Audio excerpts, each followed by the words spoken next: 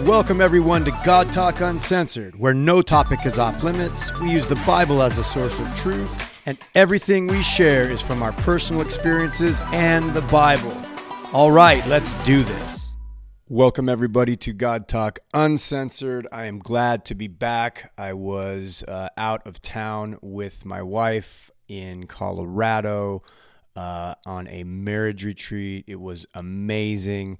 I will probably do a show about that someday, but today I want to talk about something that, trust me, everybody needs to hear, okay? It's about judging people, judging others, judging in general.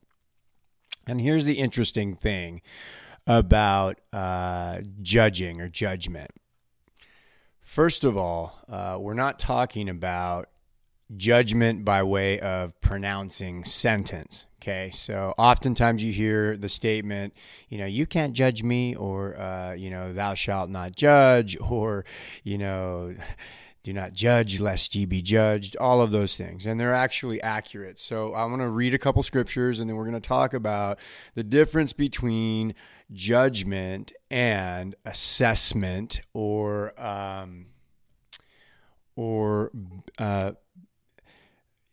relational edification, commitment, and communication, okay? This is really important because a lot of people just step back and they're like, you're never allowed to assess what's happening with somebody or assess what is, spiritually taking place in a particular situation. And that's just not biblical, okay? It's just not. So we're going to talk about how do we do it, what does it look like, and what is various forms of judgment. So the Pharisees were the worst judgers, right? Which means that they basically looked out external circumstances, and they would assess based on those things. So Jesus says you wash the outside of the cup, but inside is filthy, or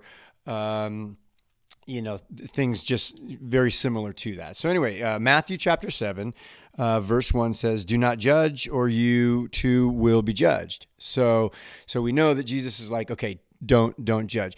What are we talking about here? So let me give you a few examples. This is important. Many of you guys know that I've been in sobriety I've been sober by the grace of God for over 15 years, okay?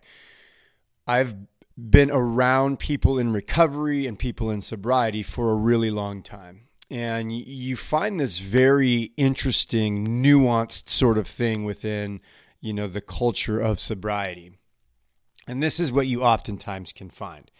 People will say, I've been sober for 8 years, right? And then when you start to talk to them, they say that their drug of choice, let's say, was drinking. But they smoke weed every day. You know what I'm saying? But to them, because of the wording that they're using and the fact that they believe sobriety means to not drink, they claim that they've been sober for X amount of time. But at the same time, they're still doing something else that has nothing to do with sobriety, which is weird because if somebody was addicted to weed and they smoked all the time and then they stopped, they'd say, I'm finally sober. But the person who's drinking alcohol or not drinking anymore and now smoking weed, they can say that they're sober. So it's a twist on words. It's insanity. I had a buddy of mine who he was a raging alcoholic. He also liked crystal meth, but he didn't do it all the time. And then he ended up getting free from alcohol, but he smoked crystal meth all day, every day. And when you talk to him, he would say that he was sober. You know what I mean? So we're talking about being able to adequately assess,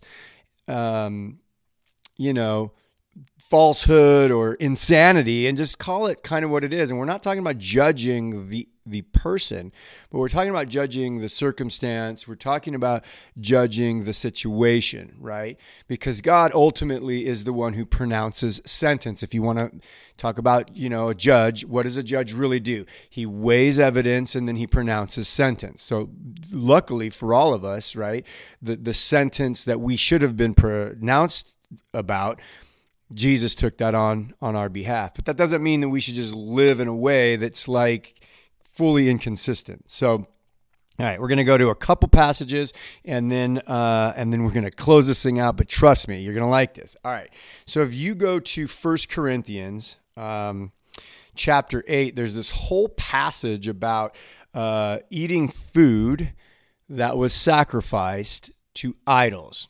Not a factor that we deal with today, but back then you would go to the meat market, and oftentimes the meat that you were buying was previously sacrificed to some foofy god of XLMNOP, and people believed that if you were to consume that food, that you were somehow participating in that particular form of worship, right? Normally there would be a sacrifice done for whatever the god or whoever the god was, and then you would consume that meat, shortly thereafter, and it was kind of this whole ritualistic ceremony.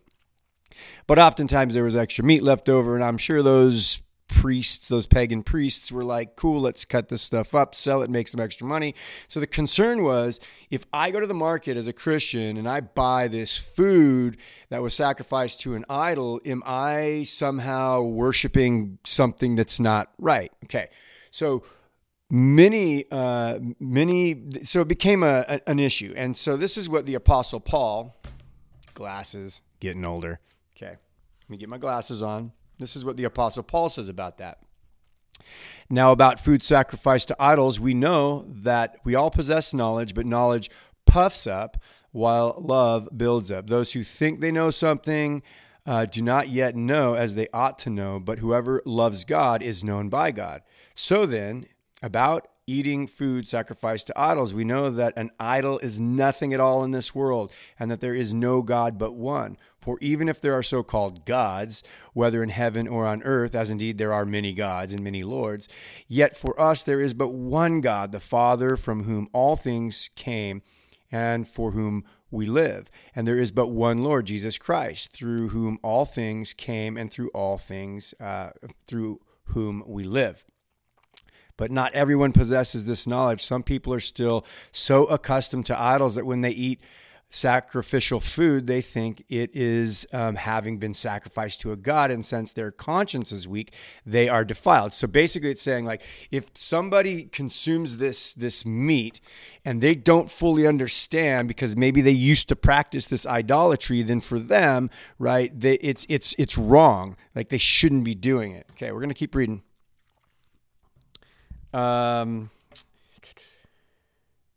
Let's see here. But food does not bring us near to God, nor are we worse off if we do not eat, or no better if we do. Be careful, however, that the exercise of your rights does not become a stumbling block to the weak. For if someone with a weak conscience sees you with all your knowledge eating at an idol's temple, won't that person be emboldened to eat what is sacrificed to idols? So this weak brother or sister for whom Christ died is destroyed by your knowledge. When you sin against them in this way, you wound their weak conscience, you sin against Christ. Therefore, if what I eat causes my brother or sister to fall into sin, I will never eat meat again, so that I will not cause them to fall. So this is a twofold thing here that we're talking about.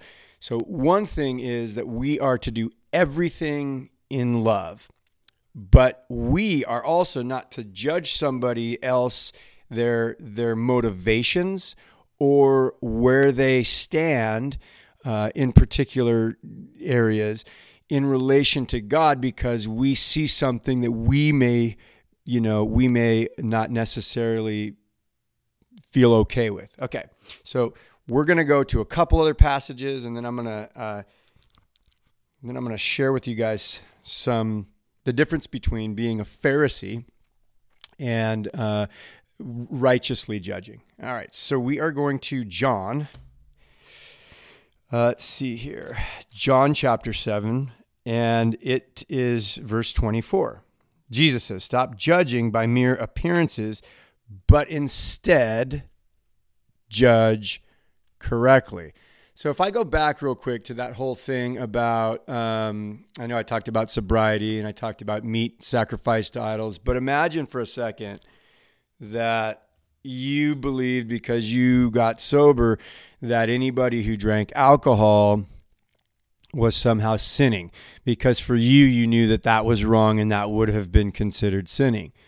So if, getting into an environment in your life with other people who are, maybe successfully drinking would cause, you to judge them as the weaker person, right? You judge them because they're drinking, or, that the struggle that you have somehow is making you feel as if the person that's doing whatever they're doing in front of you is sinning against God, then now you're being a Pharisee, right? But at the same time, we're supposed to do everything in love. So if I, as a sober person, or rather, if I didn't struggle with drinking or alcohol or whatever, and I knew that somebody else did, but I didn't really care because it wasn't my struggle, and I just went ahead and went over to their house and cracked a beer right in front of them, knowing that it would cause them to desire or to want to do it, and that it was affecting them negatively, then I'm doing something wrong. Okay, I want to tell you something that hopefully if you're listening and you were one of those people who said something, you are not offended. But I'm going to say this because it really does matter. We're talking about motivations of the heart here. A few years ago, I started doing these God talks, right? And I was approached by somebody from my former church who said to me, I really enjoy your God talks, but I would feel better if you didn't wear a hat when you talked about the Bible. Okay? So here's the thing. I have zero problem wearing a hat.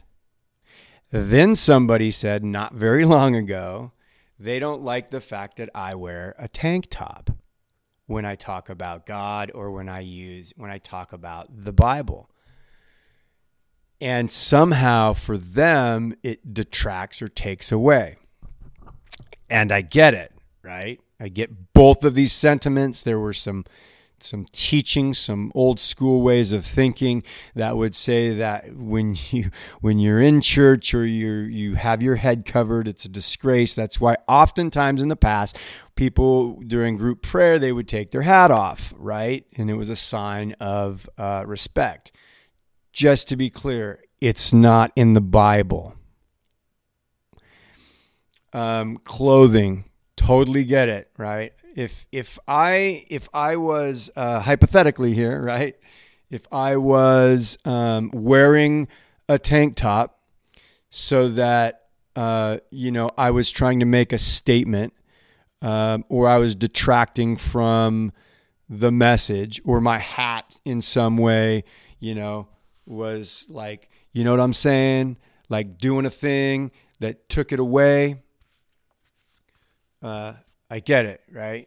I'm a tank top and hat kind of guy. And I'm not preaching from, a pulpit. And I think even if I was, it wouldn't really matter. But I understand that there are settings that would require different sort of apparel. And so anyway, I love you. So I can become a Pharisee too. Right now, I can become a Pharisee. I can become judgmental by saying that those people who said those things about just the way that I dress, they are XYZ. And now in my heart, I have set them in a different place, or I have made some assessment about what they're about and who they are because of the way that they looked at, the way I do these podcasts. So I'm not doing that. And by way of maturity and length in faith, I'm just going to say, you're going to have to get over it. You know what I'm saying? And you can reach out to me directly. Now, if it is hindering your progress in understanding the depths of God more and more, that I wear a hat or a tank top, like, let's have a real conversation, okay? But anyway, so here's the other piece of the puzzle about judging. And this I got into it was fairly significant, at least for me. There was an individual on Facebook and somebody that I went to church with and was a part of leadership. And they were highlighting and posting things on their page that were just inconsistent with the Bible, biblical doctrine and truth. So when we talk about this area of judgment, and we talk about, are we as Christians supposed to be assessing and evaluating and holding each other accountable in love, I'm going to tell you 100% yes. And anybody who says otherwise needs to understand what the Bible says. So I'm going to read to you a passage, and it's going to solidify this argument.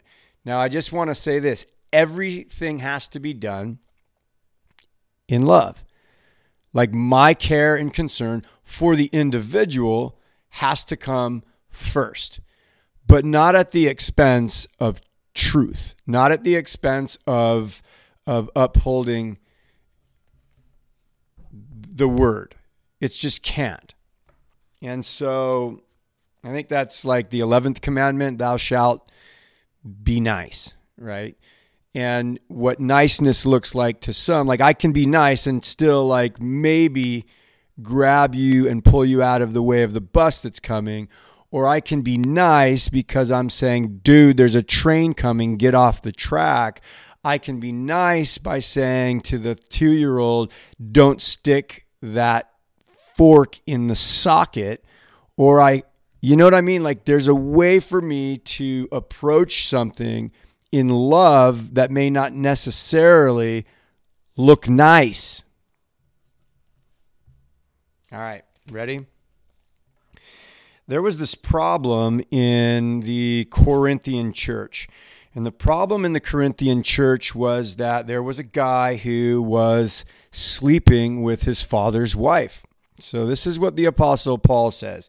The Bible is where I'm going to go to when it comes to, are we supposed to assess things that are happening in our environment, specifically church and within our Christian communities, or are we supposed to just say, I can't judge? Okay, let's do this. Ready? Here we go. 1 Corinthians chapter 5, it is actually reported that there is sexual immorality among you, and of a kind that even pagans do not tolerate. A man is sleeping with his father's wife, and you are proud. Shouldn't you rather have gone into mourning and have put out of your fellowship the man who has been doing this? For my part, even though I am not physically present, I am with you in spirit. As one who is present with you in this way, I have already passed judgment in the name of the Lord Jesus on the one whom has been doing this. So what did he do? He passed judgment in the name of the Lord Jesus. So what he did was he used the truth of Christ, of the Word, of the Bible, and he said that he was making an assessment, a judgment based on behavior. Okay. So when you are assembled, and I am with you in spirit, and the power of our Lord Jesus is present, hand this man over to Satan for the destruction of the flesh, so that his spirit may be saved on the day of the Lord. Your boasting is not good, right? There's some people, they boast in the sin or the behavior and highlight it as something that should be tolerated, accepted, and sort of brought in the fold of what's going on within church. Don't you know that a little yeast leavens the whole batch of dough. Get rid of the old yeast so that you may be a new unleavened batch, as you really are. For Christ, our Passover lamb, has been sacrificed. Therefore, let us keep the festival, not with the old bread leavened with malice and wickedness, but with the unleavened bread of sincerity and truth. I wrote to you in my letter not to associate with sexually immoral people. Here we go. Not at all, meaning the people of this world who are immoral or the greedy or swindler or idolaters. In that case, you would have to leave the world. But now I am writing to you that you must not associate with anyone who claims to be a brother or sister, but is sexually immoral or greedy or an idolater or slanderer or drunkard or swindler. Do not even eat with such people. What business is it of mine to judge those outside the church? Are you not to judge those inside? ? Obviously, that's rhetorical. God will judge those outside. Expel the wicked person from among you. Now, you're not going to normally find that happening within our culture. Nobody's expelling and doing all of that stuff. Let me try and make this sort of clear. If you are visiting a church, if you're a part of a church, if you are in your Christian circle, and there are people that are seeking the Lord and they're coming and they don't have their life right yet, whatever that's supposed to look like, life right, none of us do. But if they're actively like living a lifestyle that's inconsistent, but yet they're just sort of seeking, that's different. That's not what we're talking about. We're talking about people who claim, I am a Christian, I believe these certain things, and my sin is okay. My behavior is fine, and not only is my behavior fine, everybody here needs to accept it. They need to embrace it, and they need to validate it so that I can continue in this behavior. And this is a factor within our church. So the guy that I was talking to you about on Facebook, he defended something that was 100% unbiblical. And it was fascinating to me how that took place, and it was kind of heartbreaking. And I felt in the Lord that like what I was supposed to be doing is just sort of hitting him up and saying, hey man, like you might want to consider what you're posting and what that's saying to the rest of the world about what our faith base is really about. Like, are we okay with certain things?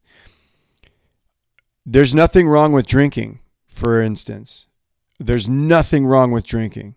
There's something wrong with being a drunkard, right? That's different. There's nothing wrong with going to, let's say, an R-rated movie per se. There's nothing wrong with doing certain things until it becomes an obsession, until it becomes something that's more weighty on our life that takes us away, and then it should be okay. Like when I was in my active addiction, I wish somebody would have said, brother, what you're doing is not okay, and you need to stop it. It's not who you are in Christ. It's not the way that you were meant to be, and it's not who he wants you to be, and you need to stop. But I didn't get none of that. What I got was this internal thing from each person, like, well, I guess I can't judge. We're not talking about judging. We're not talking about motivations of the heart, right? Everybody's got wounds. Everybody's got issues. We are talking about assessing behavior and saying, wow, brother, I love you. And this thing that's going on in your life, it is taking you away from what God's best is for you. That's what it's doing. So hopefully this little talk will help. You'll be able to assess, like, am I in a place where I'm judging the individual or judging the behavior? I can't judge motivations. I don't know what's happening in somebody's heart. That's God's place. But what I can do is say, hey, man, this isn't okay, man. You're really damaging yourself. And potentially, if you adopt that into your Christian community and you act as if it's okay, other people are going to start to do the same exact thing. And eventually we don't even look like what Jesus has called us to look like. You know what I'm saying? If you are hearing this and you're like, man, I'm struggling with whatever, you can be set free. By the power of the blood of Jesus, you can be set free. It just can, it can happen. I'm a testimony to that. You can be set free from any and all addictive patterns and behaviors. And all you need to do is ask for help, right? That's really what it comes down to. If you're a Christian and you're like, man, I'm struggling with certain areas of what you're saying, hit me up, right? Go in the comments, hit me up. You can email info@godtalkuncensored.com. I love to chit chat with you guys. But do this now. God, I need you, right? Ask for Jesus to come into your heart. You can do it now. Jesus, come into my heart. Forgive me of my sins. Make me new. Cleanse me and send me your Holy Spirit to change my life. In the name of Jesus. God bless you guys. We're going to do this again. Talk to you. Bye. Thank you, everyone, for tuning in to God Talk Uncensored. We appreciate your support. And until next time, God bless you.